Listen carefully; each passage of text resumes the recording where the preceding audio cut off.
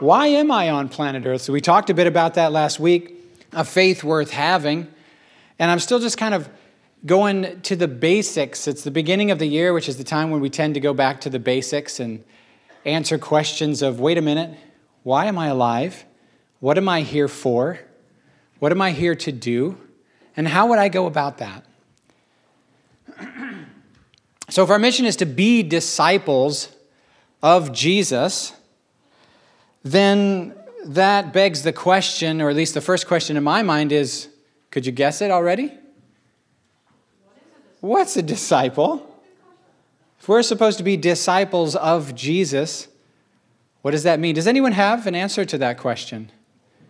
What is a disciple? One that follows what? Follows the teachings of Christ. So, follow is a different word, isn't it, than disciple. So, does anybody know the Greek word for disciple?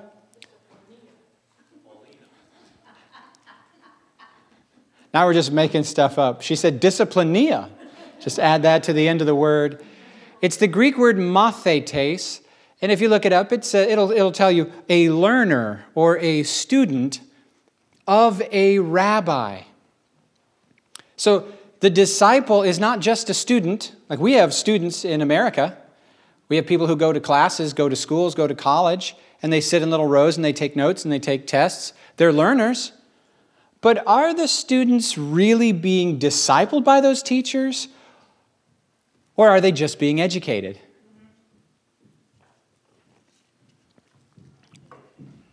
Because in the West, when we think of a learner or a student, we think of someone who goes to a classroom, sits down, faces forward, receives information, memorizes information, regurgitates information, and then gets a grade based on how much information they can regurgitate accurately. You're not graded on understanding the content. You're not graded on doing anything. You're not graded on learning a set of skills or behaviors. You're not graded on your life. A Western modern student is graded on the ability to regurgitate ideas correctly or accurately. There's a physicist I really enjoyed, and he used to say, I don't care what you remember, I care what you understand. He would say, I don't care what you know, I care what you understand. I don't care if you remember who said what. He would read his stuff off of a note in his little pocket, and he'd say, you think that because I have my doctorate in physics, I should have all this memorized. He said, but I don't have it all memorized, and I'm not interested in you memorizing it either. I'm interested in you understanding. That's fascinating, isn't it? So one thing I learned, well, let me see if I said this correctly. A disciple is not just a student. A disciple is one who is being mentored by Jesus. Mentored by Jesus. Now, that's another word, right? If you say, I'm being mentored, what you mean is we have coffee, you tell me about your problems, and I tell you should read the Bible more, and then we go home. That's not it either. But we'll talk just a bit more. In college, one of the things I noticed is you'd get this list of classes that you could take. At the beginning of the semester or before the beginning of the semester, you'd be looking at your classes and you'd be sitting with your advisor, and the advisor's job was to make sure that you didn't spend 4 years at college and then not take the classes you needed to get the degree you came for. Like you just took a bunch of stuff you wanted to take, which incidentally is how Steve Jobs operated. He took the classes he wanted to take and then he dropped out and started a successful company. There you go, kids. Ignore your advisor and don't finish, because you got stuff to do.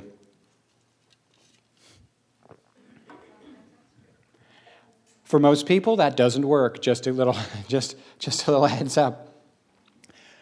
But I'd look through the class list and I'd say, "Ooh, this class looks interesting. Oh, look at this class, like it's a menu.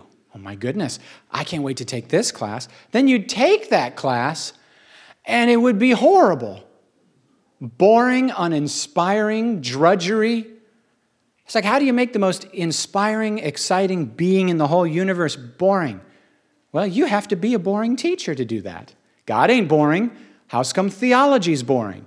What am I missing? And so I figured out some of my teachers could be teaching like stuff that's not in your Bible that you could read, 101. I took a class called that, Non-Canonical Writings for the Study of the New Testament. And if you're thinking, I'm here to preach, why would I study a bunch of stuff that I shouldn't even be preaching on in the first place? Because how many of you know in a church what you should be preaching from is the Bible? So why am I taking a class about stuff that's not in the Bible? Dr. Joseph Dongell. Oh my word, you guys. I came away from that thing going, now I understand Exodus. Now I understand Paul. Now I understand 2 Peter. This is crazy. I never would have known that. Wow. And then I took the basic classes you were required to take, like inductive Bible study. Like, oh, this is going to be so boring. Dude, again, it was amazing. Incredible. I saw things in Mark I would have never seen before. Guess why?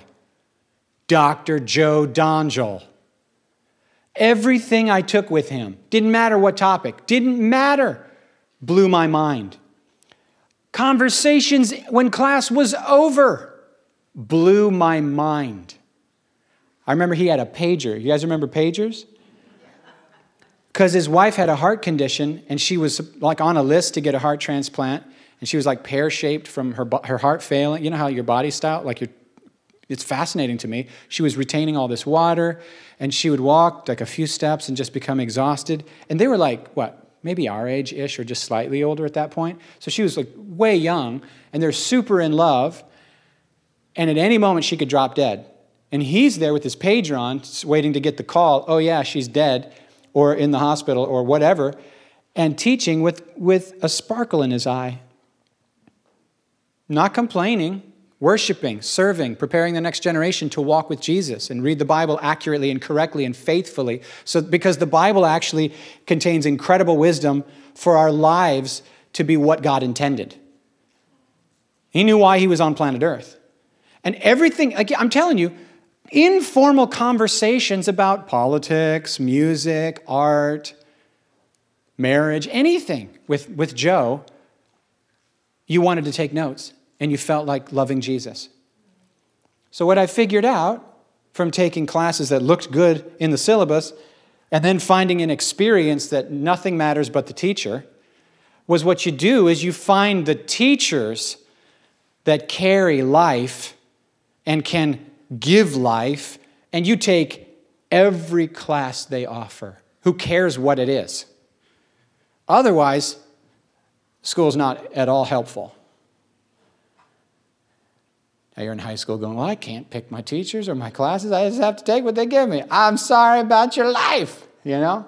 But once you get out of there and you have freedom, so it's the teacher, not the topic. In fact, the student going, I want to study this and I want to study that. Dude, you're a student. You're too ignorant to know what you need. If you just do what you're interested in, you might go so far off mission and you never come back. You got to find somebody who's living the life that you believe in your soul you're called to live, and then submit to them and say, I don't even know what the right questions are, much less the right answers. I don't know what the right topics are I should be interested in, but I know the kind of life I see in you, and I want it reproduced in my life. Now we're getting closer to what it is to be a disciple, aren't we? So Jesus is going to ask questions you and I aren't even asking. He's going to talk about topics you and I aren't even interested in. It doesn't matter. He has the right questions. He has the right answers to questions we're not even asking that we should be asking. Most of us come to Jesus because we made a mess of life and we want him to fix something we are getting wrong or rescue us from something because we start pretty dang selfish with me at the center, and help me for my sake is usually the place where we start. But if you give him an inch, he'll take a mile. And he'll usually help you on the issue you have the need, but then he'll open up to you a whole vision of life where you go, oh my word, I am needing change and wanting change I didn't even know to want. I didn't know I had that need. I didn't, you know.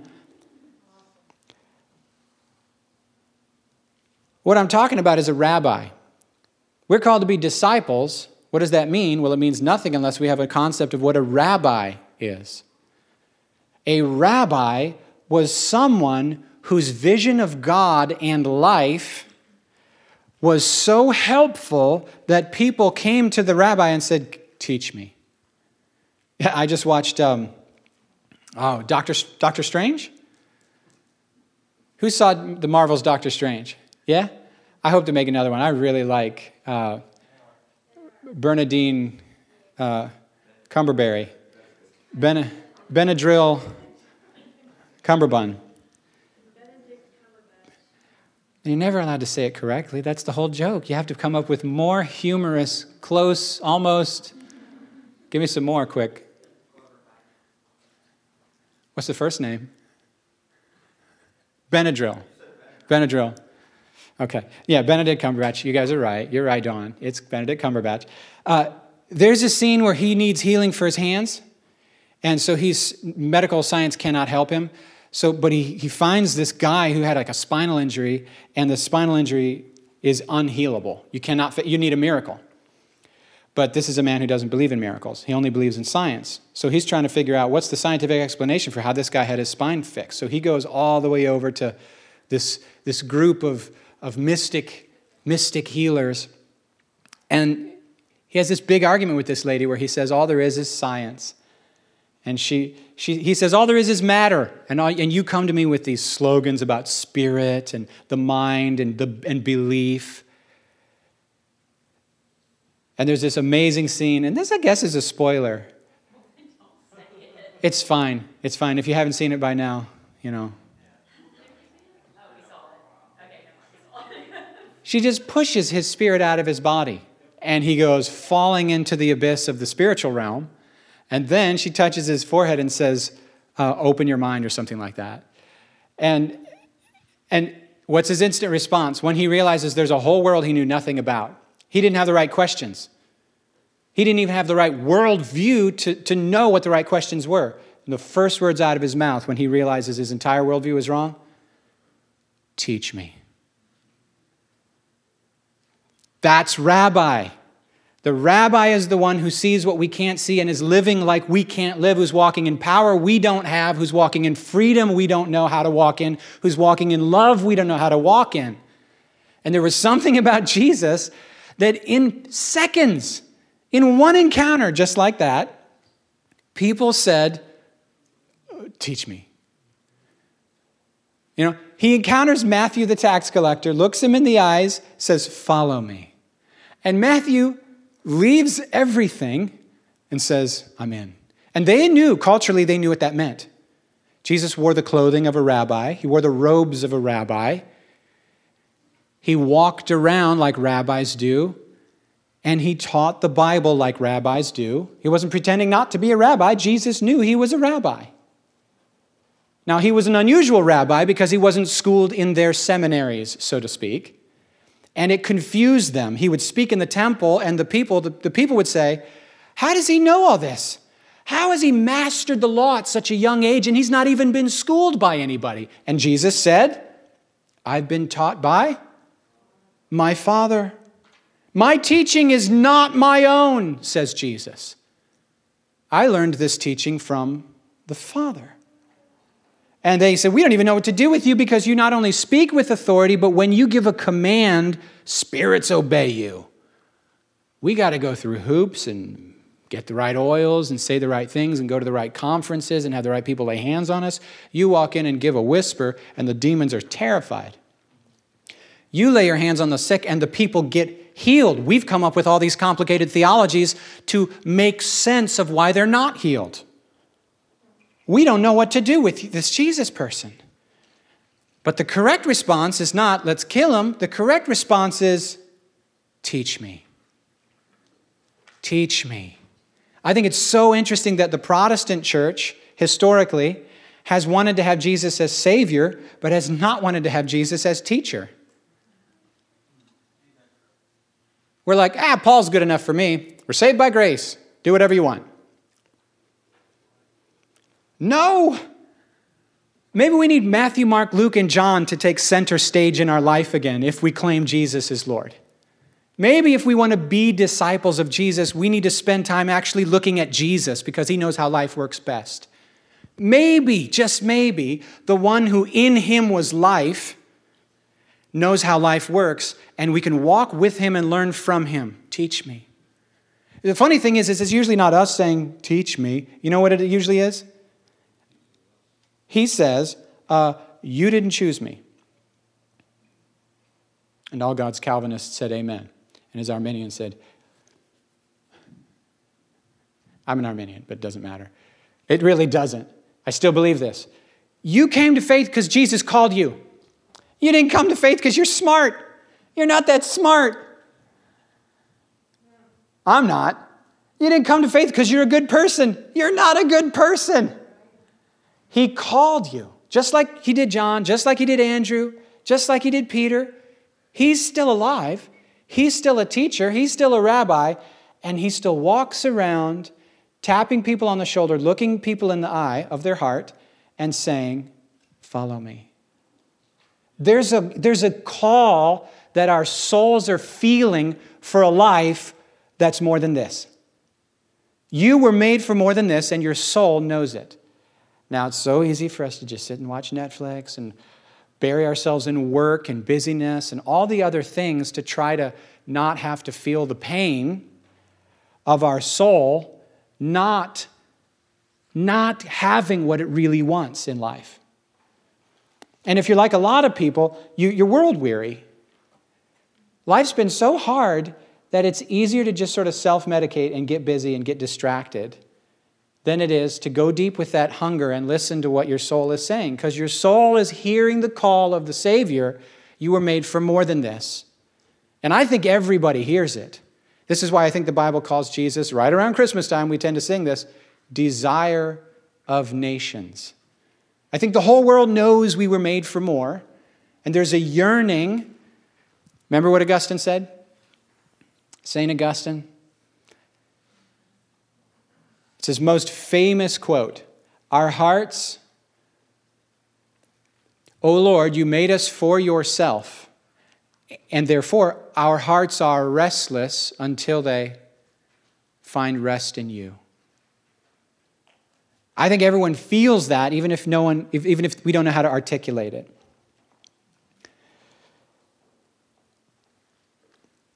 Jesus said this. I'm going to take some words of Jesus here. Matthew 23, these are red letters. Everything these Pharisees do is done for people to see. They make their phylacteries wide and their tassels on their garments long. Phylactery is a little packet of little miniaturized handwritten scripture that you'd keep on your head. The tassels on your garments are long.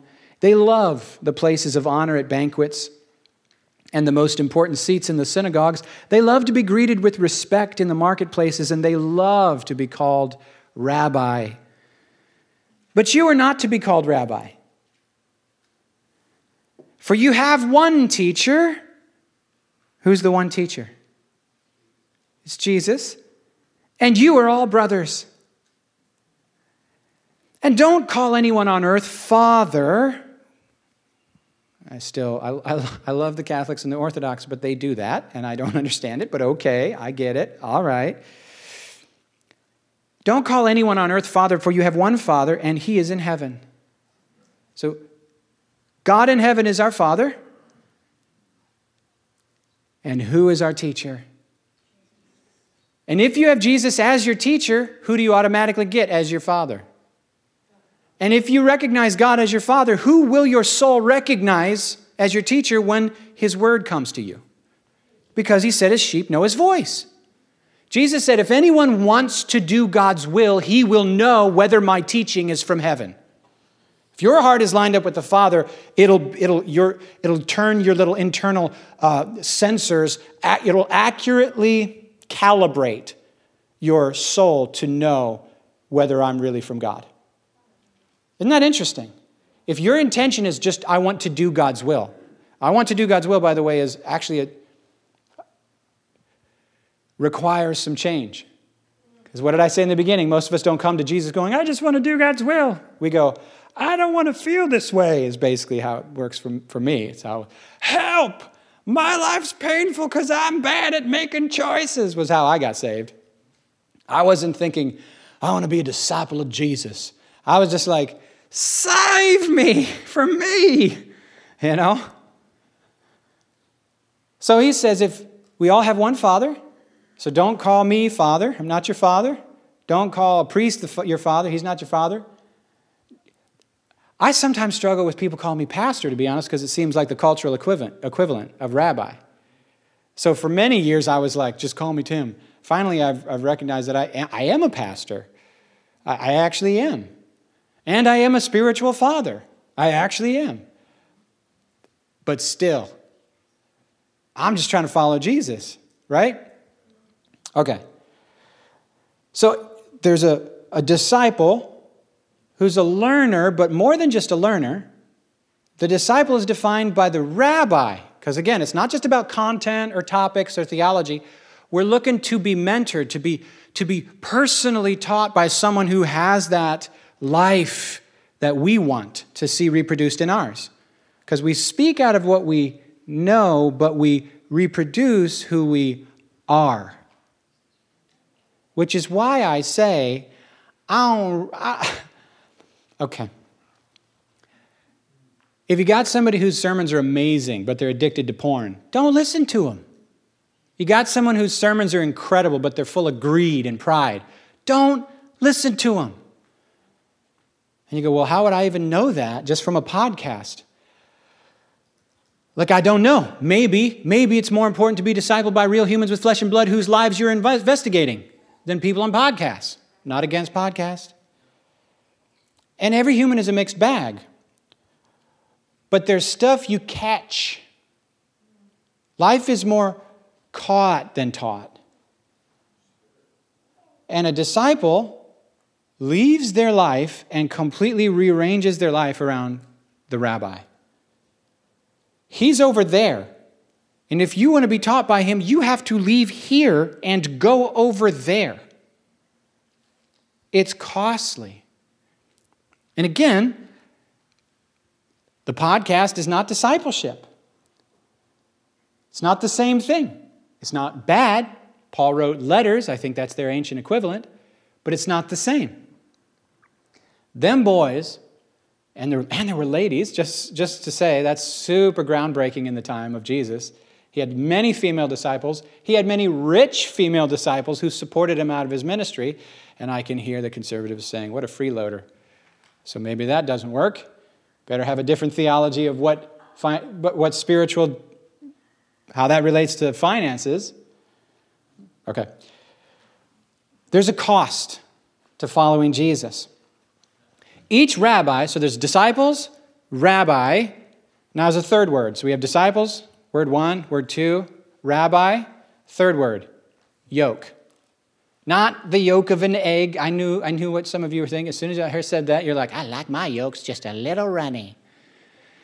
A yoke is how you attach several bursts of beading. Who's next? Oh, man. Beasts of burden? Bursts of beaten? What am I doing in here? I promise you that was just coffee. That was not, I don't even drink. A yoke is how you connect several animals who are pulling a load or a plow or a cart so that they have a way of leveraging their strength for the task. And a yoke, if you're yoked together with a bunch of different beasts, you share the burden. Now think with me real quick. The rabbi's way of life, not just the theology, the rabbi's daily rhythms and rituals, the rabbi's patterns of life, the lifestyle, the habits, were referred to as a yoke. So yeah, the beliefs, yes, definitely the beliefs, definitely the view of God, definitely the way of interpreting the Bible, but also the lifestyle, the way of treating people, the way of organizing your day, the way of the whole thing is called the yoke. So you would take the yoke of the rabbi upon you. What does that mean? It means you would choose to embrace, like boot camp, you would choose to embrace a completely foreign way of being so that you no longer dictate what you do. If you become a monk or a nun in the Catholic Church today, you understand a bit of what that's about. You give up all your possessions, you trade in all your clothes that reflect your personal sense of style, which is so important to Americans, I've noticed. You put the wrong pants on me and I don't even want to go outside because these pants don't convey who I think I am. Put the wrong hat on me and I go, I look stupid. Translation, I'm not conveying to you who I want you to see me as. But if you become a monk or a nun, you give up your clothes and you put on the garb. Usually it's drab garb, plain, anonymous garb of the group. You give up all your possessions. And now you get what we have. Whatever we have is what I have. I don't have anything of my own anymore. And what do you do in the morning? What they say. When do you pray? When they tell you. When do you work? When they tell you. When do you work in the garden? When they say. When do you sing? When they say. You take the yoke of that group on you. And why would you do that? Well, we Protestants go, I have no clue why anybody would do that. You can't be married. You can't be wealthy. You can't do anything you want to do. Au contraire. If all you want to do is love God, that's what they're going to teach you to do. They're going to teach you how to pray 5, 6, 7 times a day on a schedule, the words that are inspired in the book. They're going to teach you to serve. They're going to teach you to kill your ego and your pride. They're going to teach you how to be radically generous. They're going to teach you about radical devotion to Jesus. They're going to organize the whole lifestyle around knowing God. And you go, but what they're just praying. I remember Thomas Merton, when he discovered the Trappist monks in Kentucky, he'd gone through, being a young person in like the 20s or so, he had gone through this thing where he became a socialist for a while. So he's just trying to figure out what's life for, how does life work? He's trying on hats, he's trying on worldviews, trying on values, trying on belief systems, trying on communities. Somehow he ends up with these extremely socially active, aggressive people who are trying to alleviate poverty. They're serving the poor in the soup kitchen. He starts working with people who they're not really communists. He doesn't know what to do with them. They believe in sharing like communists do, but they're not really communists, so he doesn't quite know what to do with them. Unlike what he's used to, they don't seem to run out of hope. He figures out that there's this thread that has something to do with Jesus.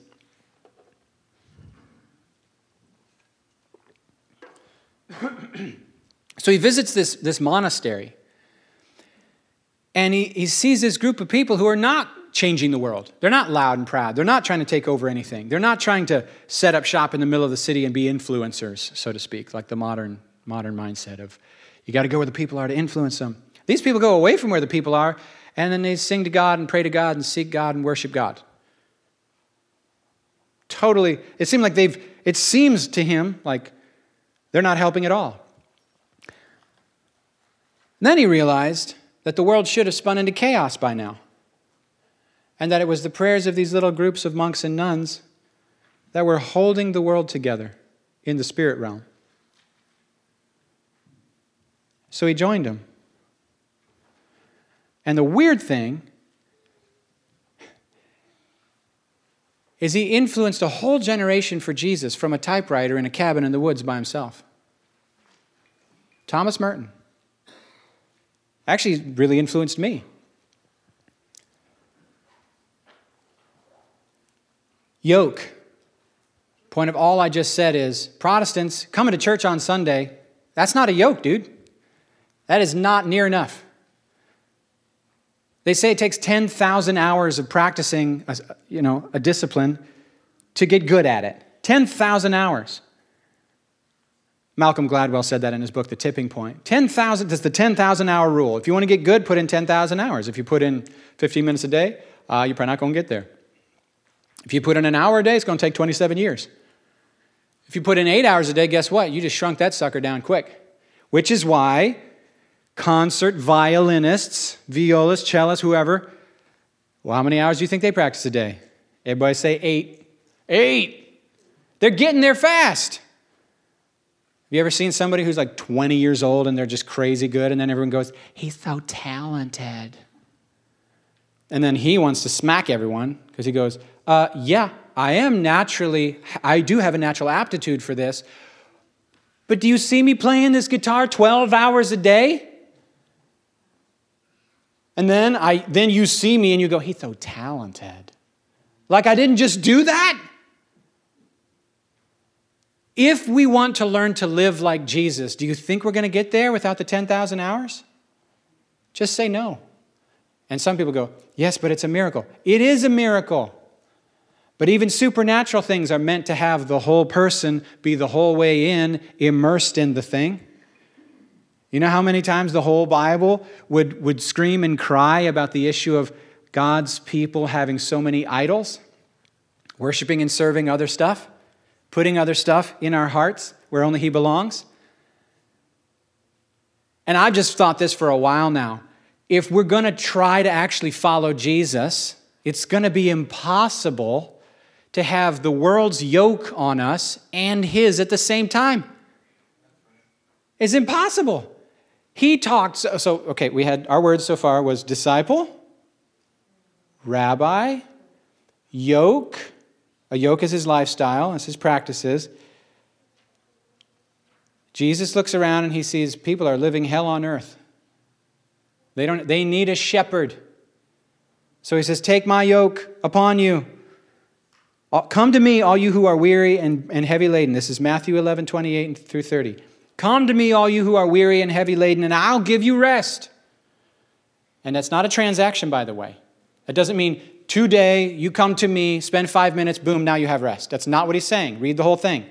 Come to me, all you who are weary and heavy burdened, and I'll give you rest. Here's how. Take my yoke upon you and learn from me. All right? The way you're living and thinking is why you are weary and heavy laden. So to get to the rest means to rethink and relearn how we're thinking and living from Jesus. Because His yoke produces the fruit in our life that it has produced in His life. So take my yoke on you and learn from me, for I am gentle and humble in heart, and you will find rest for your souls. For my yoke is easy and my burden is light. How many of you know if you're a weak animal yoked to a strong animal, you ain't really carrying much of the load? To be yoked to Jesus means He does the lion's share of the lifting and the pulling.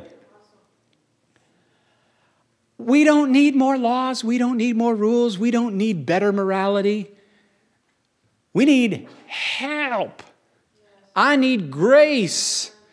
I need someone humble and gentle who won't yell at me when I screw up, who's not offended when I ask questions.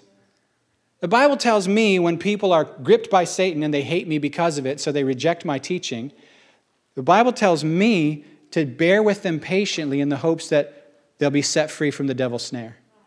Because if I lose my temper and yell at them because they're stupid, then they're definitely not going to get it, and now I've screwed up my walk. But look, Jesus is humble and gentle. Not only will He show me, but He'll help me. He'll answer my questions. You know, I don't really yell at Jesus, but I've heard people do it, and I don't think He got all that bugged, provided that their intention in yelling at Him was not to accuse Him of wrong, but to figure it out and go forward with Him. Right? Yeah. Okay, so Paul tells Timothy that when people resist you as you're teaching Jesus, you need to patiently instruct them. Those who oppose you, you must gently instruct in the hopes that the Father will release them from the demonic blinding snare that's over them. Because our natural condition, guys, is full of pride, selfishness, pride. We think we're right. In fact, we know we're right. Proverbs says there's a way that seems right to a man, but in the end it leads to death. So the natural way of thinking that we're all born into is chock full of ego and pride. And then we internalize the ethical particulars from our culture, which is lost. And now we know. We don't need to be taught. We want to fix the world, i.e., Other people need to do what I want. And if they don't, they're the problem. There's a way that seems right to a man, but in the end it leads to death. And the way of Jesus, the way of being a disciple of Jesus, is I make a clean break with what it is to be an American, with what it is to be, in my case, a Mennonite or whatever. All that stuff needs to be laid on the altar. And then I come and I say, I don't know what I ought to know. I don't think what I ought to think. I don't feel what I ought to feel. I don't believe what I ought to believe. But Jesus, I see power and life and love in your eyes, and I want you to teach me.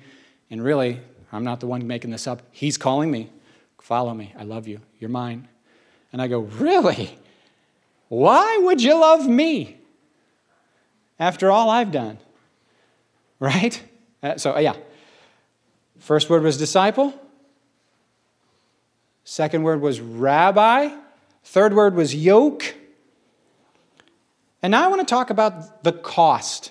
Disciple, rabbi, yoke, cost. If Jesus is humble and gentle, why does he constantly talk about how costly it is to be his disciple, his follower? And we've come up with this weird formula where if you'll just agree you're a sinner, believe that he died for your sins, and say a prayer, then you're going to heaven. But Jesus never talked like that, nor did he talk about that. He talked about the way you're living is hell on earth, and it leads to hell forever. And if you want to live differently, you're going to have to go so much deeper than the Pharisees are going. In fact, their version of righteousness will take you to hell. It'll make you a worse person. We got to go all the way to the root. Like Carolyn, like you said to me the other day when I said I'm struggling with consistent discouragement and unbelief regarding the faithfulness of God in my life, I wouldn't have phrased it that way. I would have said, I'm failing him. What's the point? But I know when I pray about it, he says, you don't trust me. You're tripping over your inadequacies. Just like Moses did, just like Ezekiel did, just like Jeremiah did, just like Gideon did. And so Carolyn says to me, because I said, I'm trying to trust God with this thing and I just can't seem to do it. And she says, well, then you need to get to the root of the matter. If there's a sin in our life that we can't seem to break, then we're clearly mowing the weeds. Right? We're cutting the rose bush off above ground. We need to get the roots out. So the question is, what are the roots? And Jesus would know, not me. But that's the issue. Jesus wants to deal with it from the inside out. And so he says, if you want to follow me, it's going to cost you everything. The kingdom is free, but it'll cost you everything. Forgiveness is free, but it'll cost you. My love is free, but it'll cost you. Cost you what? Well, to receive it, we got to let go of what we're holding instead.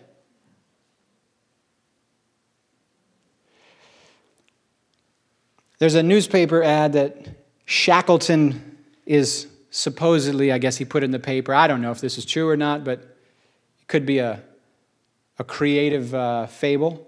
If it's a fable, take it as still having some truth in it. Shackleton, exploring Antarctica. He says, this is the ad that he put, inviting people to join him in his quest. Men wanted for hazardous journey. Low wages. Bitter cold. Long hours of complete darkness. Safe return doubtful. Honor and recognition in event of success. Bro, he had to turn people away. Because there's something in a human that wants to do hard things. People sign up to go be a mudder. Run a triathlon and run through the mud. People sign up to run marathons. People sign up to do hard things. Because there's some people go, I want to live in a tiny house. Why? Because of the sufferfest of it. What do you mean Sufferfest? Yeah, it's a festival of suffering. Sufferfest. We want to be challenged. We want to do hard things. Why? Look, when you do something hard, like Linda walking down with the kids out the other week and sitting in the snow or walking around in the snow. We used to do that when I was a kid. Like, come on, let's go. We're going to run around the house 4 times in the snow barefoot. Well, we were more than barefoot, but that's all I can say about that. Because we were teenage boys. We were crazy. But why? Why do that? To prove you could. To prove you're not scared. To prove to who? Probably mostly yourself. Men wanted for hazardous journey, low wages, bitter cold, long hours, complete darkness, safe return, doubtful, honor and recognition in event of success. There's something. YouTube knows this about me, so YouTube says, hey, Tim, I think you ought to watch this video about sleeping in minus 30 without a tent. Why do you know me so well, YouTube? So Jesus, in explaining the cost of being his disciples, is not saying, hey, man, I'm so picky and hard to please. Because that's what he sounds like when he says, hey, y'all want to be my disciples? They're going to kill you. They will kill you. They will murder you. Your family will hate you. Your community will reject you. You're going to have to let go of all your hobbies. You're going to have to let go of your dreams for your life. You're going to have to make your career no longer your priority. You're going to have to make your own husband and your own kids no longer your priority. Your own parents no longer your main priority. You want to be my disciple? You really want to do it? You better know ahead of time what you're getting into. This ain't a self-help program. This ain't add a little Jesus to your life program, y'all. If you want to follow me, the only way it's possible is to whole hog it, is to full-scale surrender it. You can't do this, you know? You can't it's like standing on the ice. You can't spread your legs standing on the ice, bro. You got to pick one spot to stand in. You can't do it. You can't love God in money. You can't love God in ministry. You got to pick a priority. Is it Jesus or not? So he makes the bar super high. He doesn't say, hey, just come in, try a little bit if you like it. The world will take you back. Have you seen that bumper sticker? Just give Jesus a try. If you don't like it, the devil will take you back. There's like layers of annoying in that. First off, so patronizing and condescending is the other. It's the devil will take you back, you stupid. What? It's not how you talk to people, by the way. And first, don't give Jesus a try. Don't try Jesus. Count the cost, and when you know you're ready to make him number one, not boys, not career, not whatever, him, then get baptized and sell out, and every single day arrange your whole life around him. Or you're going to burn out, and then you'll be like, oh, I tried Jesus and it didn't work. So many inoculations against getting the real thing. You know? Get yourself a little, pray the sinner's prayer and get a little Jesus inoculation so that when people come to your door and they're offering you the real thing, you go, oh yeah, I've already been saved. You have not. You have no clue what it is to follow Jesus. You tried a little human man-made sprinkled Jesus on top of something. That ain't it. Now you think you know what you have no clue about. You think you've been there and done that, and all you did was buy a t-shirt. Right? So Jesus, in explaining the cost of disciples, is not picky. He's not hard to please. He's saying it's not possible. What he's trying to teach us is only possible all the way in. So he's giving us advanced warning and letting us know what we're signing. It's the fine print that most of us don't take the time to really read. And then later we're like, did I say that? You did. You signed your name to a blank check. Now he's cashing it. It's really interesting. Did I mean this? Oh, I didn't sign up for this. Yeah, you did. He says that the cost is so high because following him puts us at war with the devil, whom the whole world is under right now without knowing it. The whole spiritual world system is unbeknownst to itself, puppeted by demonic power. And to say yes to Jesus means you're at odds with the whole world, the demonic. It means you're at odds with the world system, the way that seems right to everybody everywhere. And following Jesus puts you at odds with your own self, your own flesh. Which is why we say that we're in a spiritual war with the three things: the world, the flesh, and the devil. And that's correct. They say the battlefield is in the mind, and these are our three enemies. So here's Jesus, Luke 14. We're almost done. There's a comedian called Dusty Slay, and whenever he feels like he's lost the people in the room, he says, "We're having a good time." Yeah, we're almost done. We're having a good time. He's hilarious. Hilarious. Small chuckle. Yeah, we're having a good time. I'd like to tell you that rather than ask you. Luke 14, Jesus says, it says, large crowds were traveling with Jesus, and turning to them, so large crowds. You'd think he'd be going, woo, we finally got it. Nope, no. He sees large crowds, he gets concerned. He says, if anyone comes to me and does not hate father and mother, wife, children, brothers and sisters, even their own life, such a person cannot be my disciple. And whoever does not carry their cross and follow me cannot be my disciple. Suppose you want to build a tower. Won't you first sit down and estimate the cost to see if you have enough money to complete it? For if you lay a foundation and you're not able to finish it, everyone who sees will ridicule you, saying, this person started but couldn't finish. I think it's okay to go slow with people. You offer them Jesus, but you offer them the whole Jesus, not a mini pill that inoculates. Patterns of belief completely need to be reformed because we've been discipled with the wrong rabbi who snuck in through all of our Instagram and TikTok and Facebook and Twitch streaming and all the stuff. And we gave him 8 hours a day, and we gave Jesus 5 minutes, maybe, if we're unusual. We're given 10,000 hours plus in a short amount of time to the world system to form the pattern of our mind, the beliefs of our mind, the attitudes of our mind, the ethics of our heart, the values that drive us in life, the narrative by which we interpret the meaning of our lives and the events that happen. Experts in the wrong thing. And Jesus says, yes, we're going to have to take radical steps to be my disciple. You want to live like me, but you want to do it in 5 minutes a day. You want to read a little Oswald Chambers and one verse and then one paragraph and 5 minutes of quiet and then say that's going to make a difference, the difference that makes the difference. It's going to take more than that.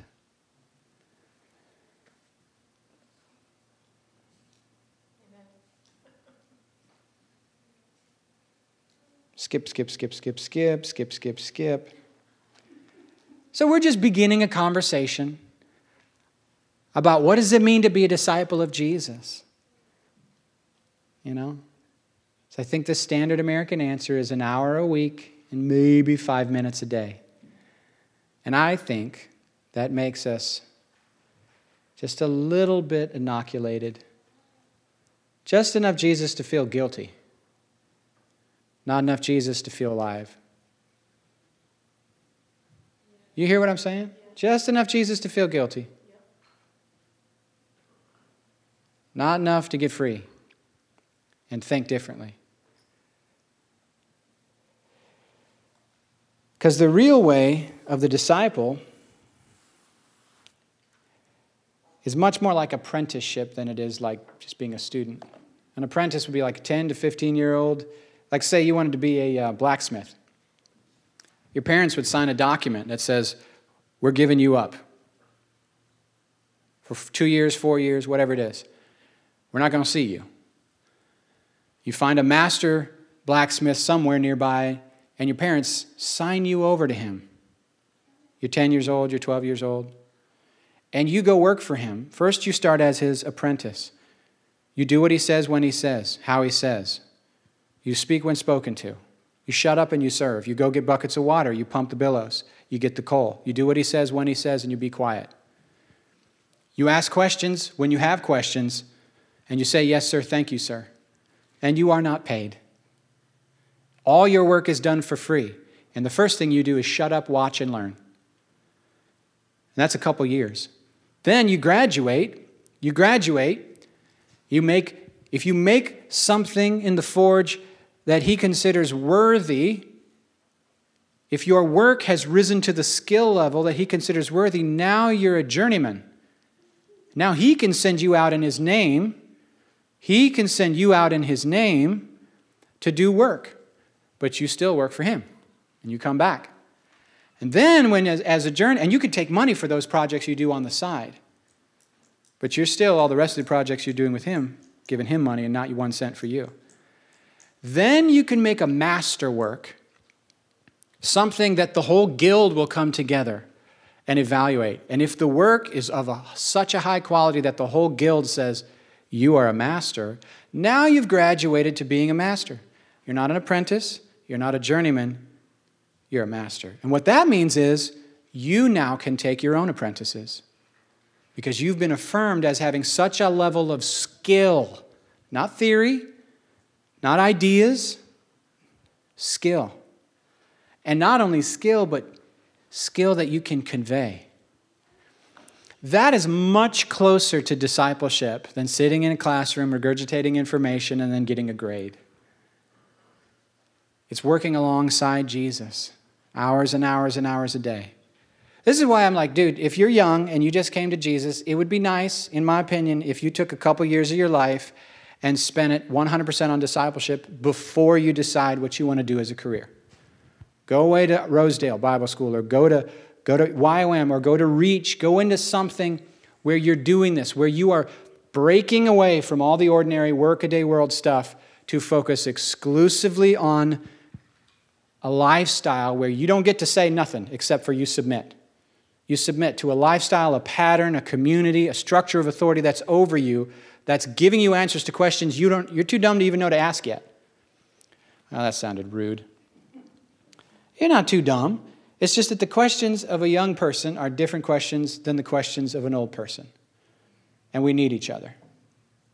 The old people need to hear the young people's questions, and and vice versa. There's something about being close to death that sort of puts some things in perspective. And there's something about having your whole life ahead of you that puts different things in perspective.